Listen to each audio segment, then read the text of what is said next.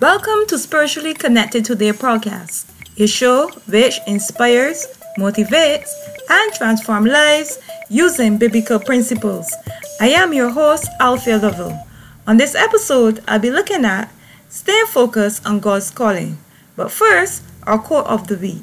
Roy T. Bennett said, "What you stay focused on will grow." I have often found that when God has called us to do something, we meet some form of opposition in our lives. Opposition can come in form of someone doing things to hinder us. It can also come in form of our children acting up or in form of health issues. The enemy's main role is to distract you from what God has called you to do. He comes to steal, kill, and destroy. But God has come to give us life and give it unto us more abundantly. Therefore, you must remain focused and trust the process. For he who has begun a good work in you is able to bring it to completion. In today's story, we'll be looking at Nehemiah. And the scripture we'll be focusing on is on Nehemiah 1 and 2. Nehemiah was the king's cupbearer. A cupbearer was an officer of high rank in the royal courts, whose duty it was to serve the drinks at the king's royal table. On account of the constant fear of plots and injuries, a person must be regarded as thoroughly trustworthy to hold the position. When his brothers visited him, he inquired about the Jews who had returned from captivity and about how things were going in Jerusalem. They said things were not going well, and that the wall of the city had been torn down and the gates had been destroyed by fire. This hurt Nehemiah to the core, and he wept, mourned and fasted and prayed to God for days. He prayed that God would allow him to find favor with the king. When he was serving the king and he saw his countenance, the king asked why he looked so sad. He explained what had happened to his city.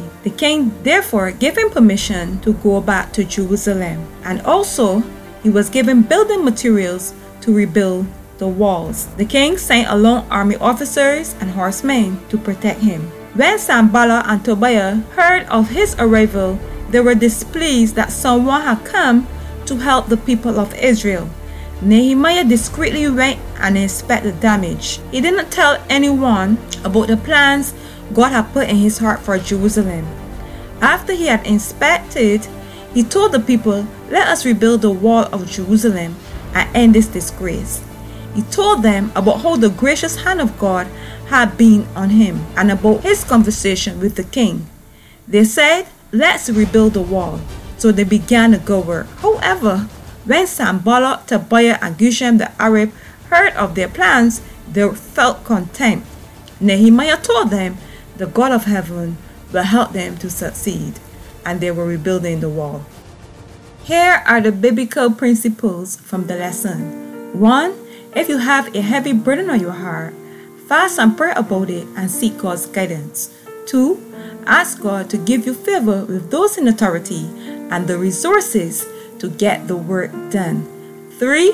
When God has chosen you to do His work, there will be persons who will be opposed to what you are doing for various reasons. 4. Sometimes you will have to keep what God has instructed you to do secretly and only share with others at the appropriate time. 5. Get persons who are willing and motivated to work and ready for the task at hand. 6. When oppressors hear or see your plans, they will try to disrespect, insult, and mock you. And 7. Keep your eyes focused on Jesus and what He has called you to do, and you will succeed. Let us pray. Heavenly Father, I thank you for choosing us to do your work here on earth. I pray that you will help us to remain focused on what you have called us to do amidst distraction and opposers. May your work not be hindered, but it will be completed in the name of Jesus.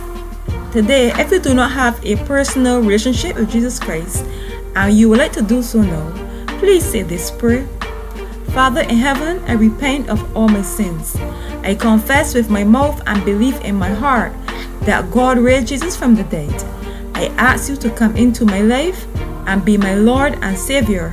from this day forward. Thank you for saving me and accepting me in your family. In Jesus' name, amen and amen. To get this week's Bible reading and printable, click the link in the description. Until next time, bye.